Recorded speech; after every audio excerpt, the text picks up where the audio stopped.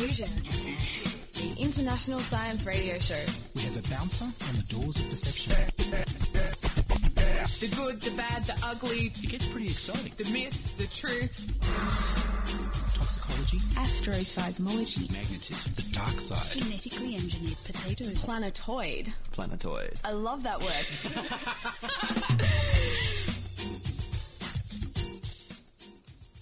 And once again, welcome to Diffusion, the international science show. I'm Matthew Clark, and this week we'll be the only show in the world brave enough to bring you the Animal Olympics, held recently in China. And we'll be taking a look at what it took to win the Nobel Prize for Physics this year, plus anything else we can fit into a half-hour show. But before we can get to any of that, here's your weekly Diffusion Science News with Mark West.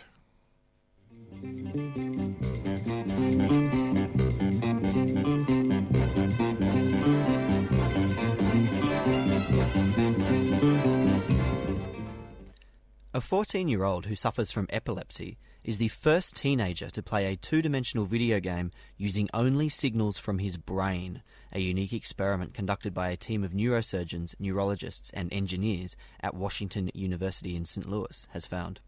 And the game was one of my favourites from the 1980s, Space Invaders. This type of work has implications towards someday building biomedical devices that can control artificial limbs, for instance, enabling the disabled to move prosthetic arms or legs by simply thinking about it.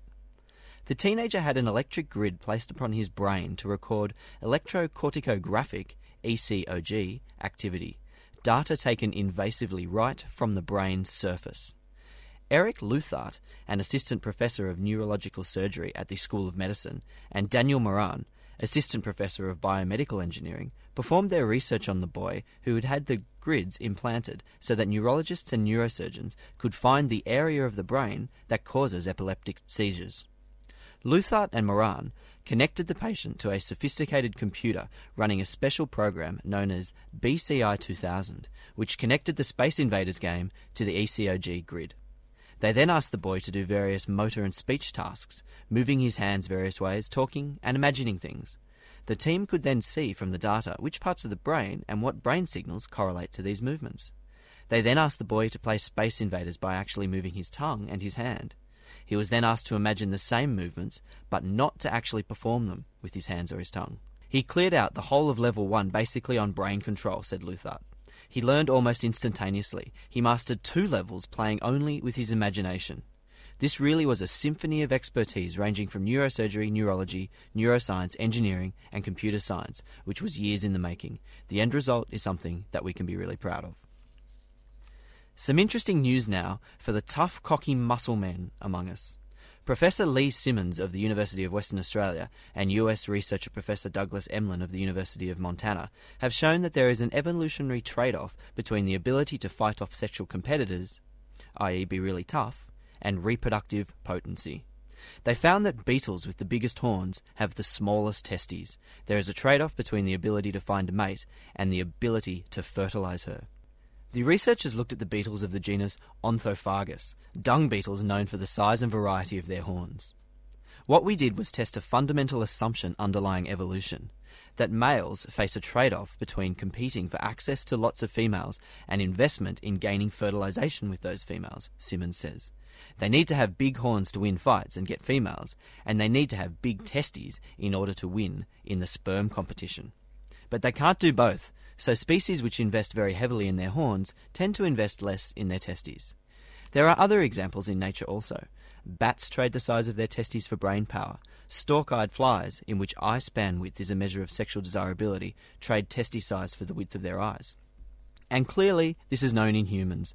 Those with the most expensive cars with the loudest sound systems have the smallest penises. Do you look like your father when you're angry? Probably more than you'd imagined. Facial expressions may be inherited. According to Israeli scientists, every person has a set of facial expressions that is unique to them, a signature of their identity that remains stable over time. Stable patterns of facial expressions arise before a baby is 6 months old, but until now, scientists were unsure whether these patterns were learned or innate. We were interested to examine whether there is a unique family facial expression signature, said lead author Gili Peleg from the University of Haifa in Israel. we correctly assumed that we would find similarities between the facial expressions of relatives. The study, published in the journal Proceedings of the National Academy of Sciences, involved 21 participants who had been blind from birth, each with either one or two relatives who had normal vision. According to the researchers, blind individuals have no way of learning the facial expressions of their relatives by mimicry. The common perception that blind people touch others' faces to sense their expressions was revealed to be, in fact, just very impolite behaviour. The scientists induced 6 emotional states in each individual: sadness, anger, joy, think, concentrate, disgust, and surprise, and then documented all the facial movements the person made while experiencing a particular emotion. 43 different facial movements were recorded, including movements such as biting the lower lip on the left-hand side, moving the lips while pressed together, as though chewing, rolling the upper lip inside the mouth, sticking out the tongue slightly while touching both lips, and pulling down the corners of the mouth whilst pushing the chin forward. A computer program was used to allocate the blind individual to a family according to the types of movements observed and their frequencies. The blind individual was allocated to the correct family 80% of the time when using information from all 6 emotional states. These findings indicate the existence of a hereditary basis for facial expressions, Peleg explained. When each emotional state was analysed separately, the computer correctly allocated the blind individual to his or her family most often for the negative emotion anger, at 75%.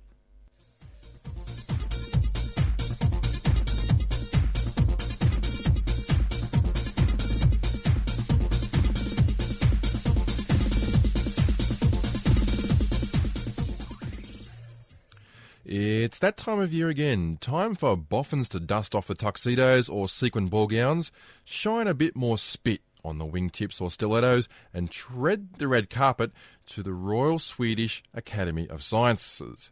Yes, it's Nobel Prize time, science's equivalent of the Academy Awards, or if you're an Aussie, the Logies for propeller heads. Over the course of one exciting week in October, those wacky Swedes announced the winners of the Nobel Prizes in physics, chemistry, medicine, peace, economics and literature. Once they're over the shock, the lucky winners don the glad rags and make their way to Stockholm for the gala ceremony in December. Chris Stewart reports on the 2006 Nobel Prizes for Physics given to a couple of Americans who managed the astounding feat of getting the universe to stick a thermometer in its gob while they took its temperature. 2 weeks ago, the Royal Swedish Academy of Sciences announced the winners of this year's crop of Nobel Prizes in chemistry, medicine, literature, peace, economics and physics. The Royal Swedish Academy of Sciences has decided to award the Nobel Prize in Physics for the year 2006 jointly to John Mather and George Smoot. And they get the prize for their discovery of the black-body form and anisotropy of the cosmic microwave background radiation. And both of the laureates are from the US, and Dr. Mather works at NASA Goddard Space Flight Center in Greenbelt, Maryland, and Professor Smoot is active at Lawrence Berkeley National Laboratory and at University of California in Berkeley. That was Professor Gunnar Åquist, Secretary-General of the Academy, making the official announcement. The Physics Prize this year, as you just heard, went to John Mather and George Smoot, both from the United States of America, for their high-precision measurements of the cosmic background radiation. That's the leftover glow from the Big Bang itself, cooled to a fraction above absolute zero over these last 13 billion years or so. It isn't the first Nobel Prize for this subject. The discovery of the cosmic background radiation by Penzias and Wilson back in 1964 got the Nobel gong in 1978. It's a great story, this one. Penzias and Wilson literally tripped over the afterglow of the Big Bang while trying to isolate the source of some noise that they were hearing on their radio receivers. And after ruling out electric faults and pigeon poo, they realised that the static they were hearing on their instruments was in fact coming from the universe itself. Everywhere around, space was hissing with microwave frequency radiation. A decade and a half earlier, A bunch of theorists, Alpha, Gamow and Herman, had predicted that, assuming there had been a Big Bang, it should have left behind a wash of electromagnetic radiation. And initially this would have been really hot, but as the universe expands, the radiation would have cooled, and by now it should be very cool indeed. The noise that Penzias and Wilson found fit the theorists' predictions perfectly. Now, if you're the sort of person who likes to experiment with stuff at home, then try this. Go and unhook your TV from the DVD player or the VCR or satellite or cable box or whatever you've got, and just watch the static on the screen. Now, of course, modern TVs are designed not to show you any static, but what's the fun in that? Right to your company now. Anyway, it's been estimated that 1 in every 10 of those little dots of static on your TV screen is the result of a photon from the cosmic microwave background. So, now you can stay up late, grab a beer, turn on the TV and watch the universe cool. Nice. Anyway, back in the 70s, NASA put out the word for satellite-borne experiments that would measure the background radiation more accurately. The COBE satellite, which stands for Cosmic Background Explorer, was finally launched in the late 80s. Its mission was to measure the energy spectrum of this background radiation across the whole sky, very accurately. Mather and Smoot were scientific directors of the COBE mission, and they were the ones who looked at the data when it came pouring in. What they saw in the data was pretty remarkable. The radiation wash across the sky shows that the universe has a most astoundingly uniform temperature, around minus 270 degrees, or just a bit under 3 degrees above absolute zero. And if you account for hot things like the sun and the centre of the galaxy and things like that, then the variation in this temperature, as you look across the sky, is just 1/10 of 1%, or 1 part in 1,000. The whole cosmos is glowing faintly like an ember in a dying fire.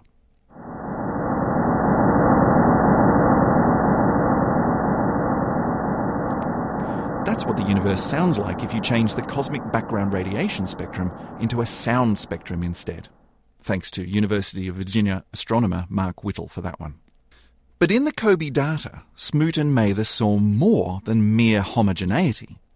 Sitting underneath this remarkably uniform glow, they found tiny fluctuations. This part of the sky ever so slightly warmer or cooler than that part of the sky. These ripples in the cosmic microwave background are thought to be another signature of the Big Bang. Just a minute fraction after that first incredible instant, when the universe was still very, very tiny, it was seething with quantum bubbles and roiling with energy. Many cosmologists think that the ripples seen by COBE in the cosmic microwave background are the fingerprints of that earliest of epochs, blown up to cosmic scales by a mind-bogglingly rapid expansion of space-time, known appropriately as inflation.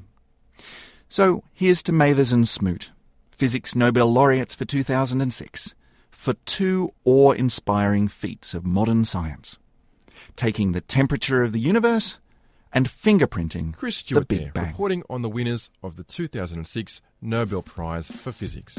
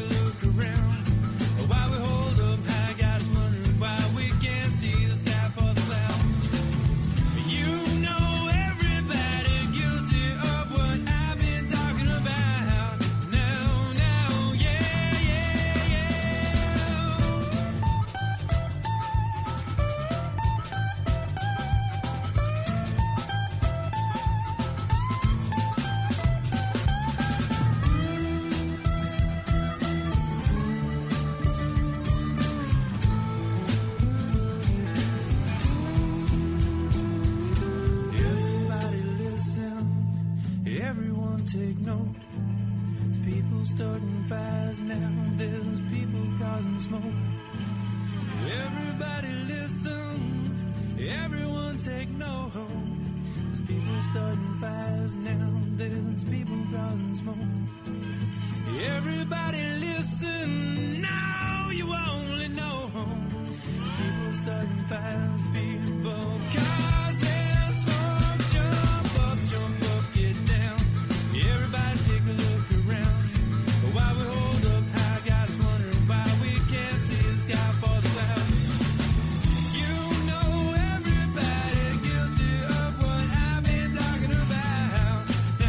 Now, yeah. Jump up, get down. Everybody take a look around. But while we hold up high, guys wondering why we can't see the sky for the clouds. You know everybody's guilty of what I've been talking about.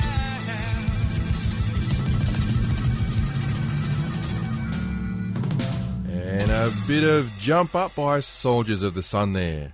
Now, animal lovers beware. The following feature may contain violence to animals.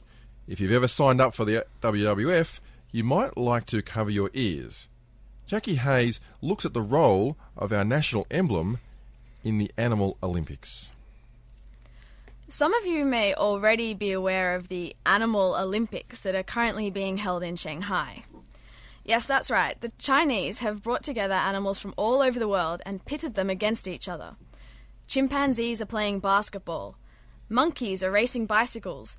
Bears are boxing, horses are fighting, and of course, humans and bears and monkeys are participating in a climbing competition. I'm not quite sure if this is what Darwin had in mind, but it definitely lets us know which animal is superior. The opening of the National Animal Olympics was Thursday the 28th of September. Events from athletics to soccer will be featured.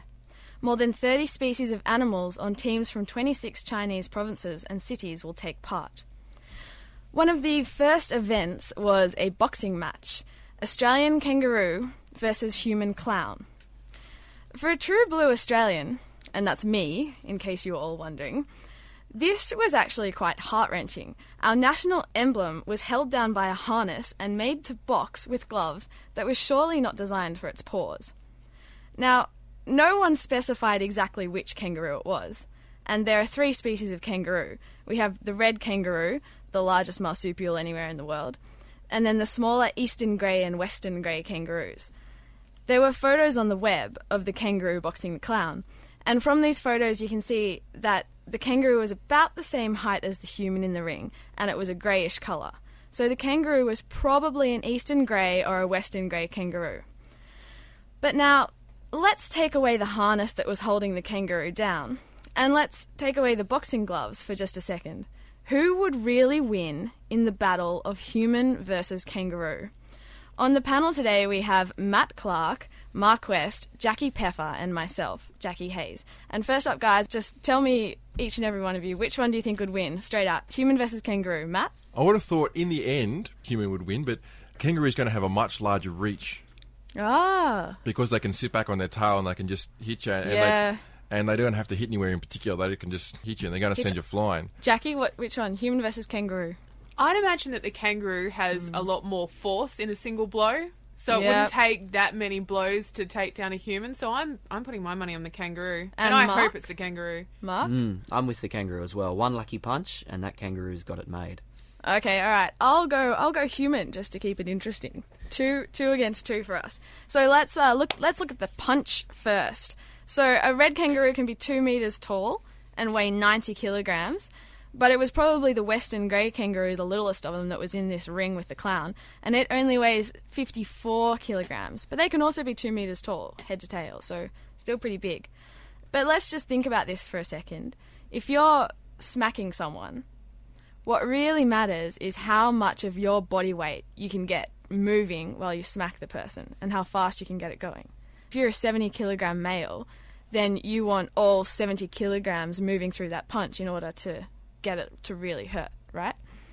Yes. Are you all with me on this idea? Yes, I'm with you on this idea.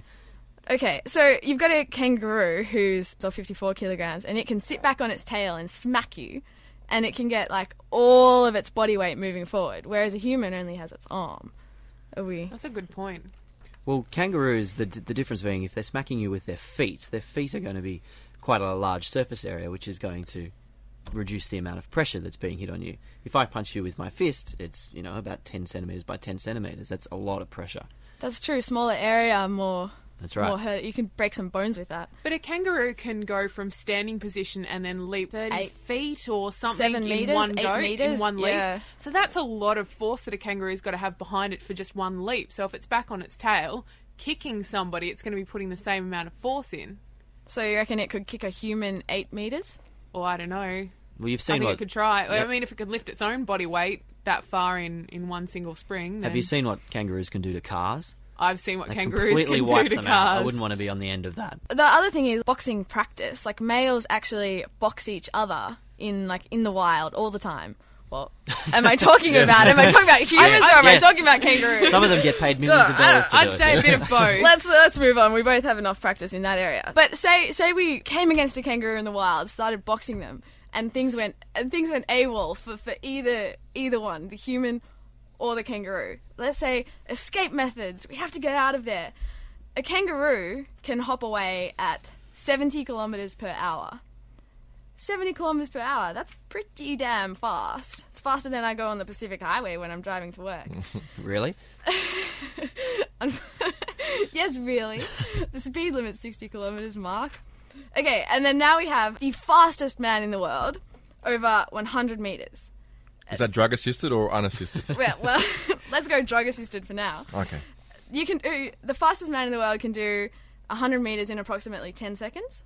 So if he could actually run this pace for an hour, that fastest pace in the world, then he would cover 36 kilometers. And that's a super fit, drug-taking athlete, not your average overweight human Maccas in hand. So I think 36 kilometers versus 70 kilometers per hour, the kangaroo is well out of there if things go wrong. And then let's just take adaptation to drought. I think this is valid given Australian conditions. Oh, so this is the survivor test, is it? So the survivor test, yes. Female kangaroos actually have the astonishing ability to pause fetal growth. So when a drought hits, kangaroos start having fewer babies. Let's compare this to humans, shall we? Using Australian politics as our example. When the drought hit, John Howard and Peter Costello urged us all to have one for mum, one for dad, and one for the country. And when that didn't make birth rate skyrocket, they added the baby bonus just for fun. So, despite the cruelty that's innate in this particular competition, hasn't every male kind of had this thought, what would win, a shark or a crocodile? Yeah. Or an emu versus a moose. An emu versus a moose. I've had that. Yeah. And then you get to eat the loser. And that was Jackie Hayes with the cruelty of the Animal Olympics.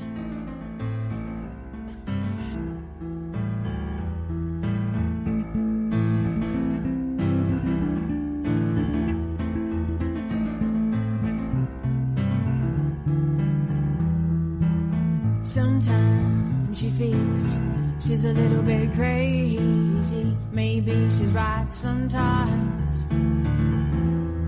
Take a deep breath and get her paper and pen. Write only the facts down. Forget those scattered memories in your head now. You're getting wrong from the devil, you know. Sadly, it's time to say goodbye from all of us here at Team Diffusion. If you'd like some more information on any of the stories we featured today, if you're trying to decide whether to buy T3 shares or half of Channel 9, or if you feel listening to our show has cost you 30 minutes of the John Law Show that you'll never get back, you can email us on diffusion@2ser.com.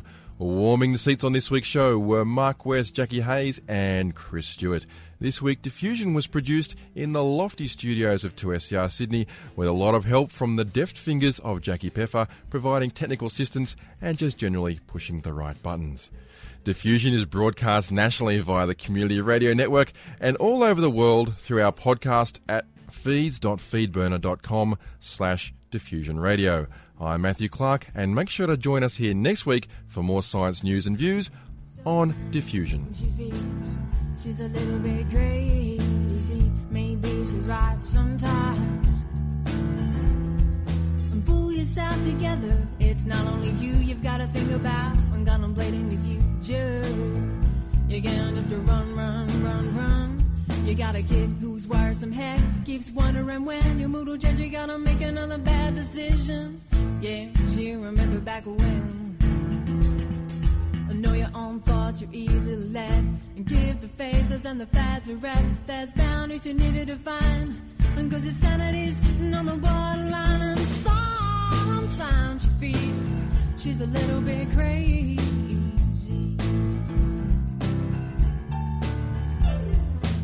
Sometimes it all gets a little bit hazy, so hard to make a decision.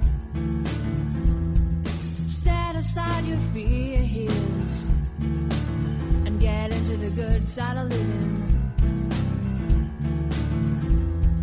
If things are getting bad, let them play out. And when they start getting good, no need to freak out. When things start to cruise and the dramas are created won't come in use. And sometimes she feels she's a little bit crazy.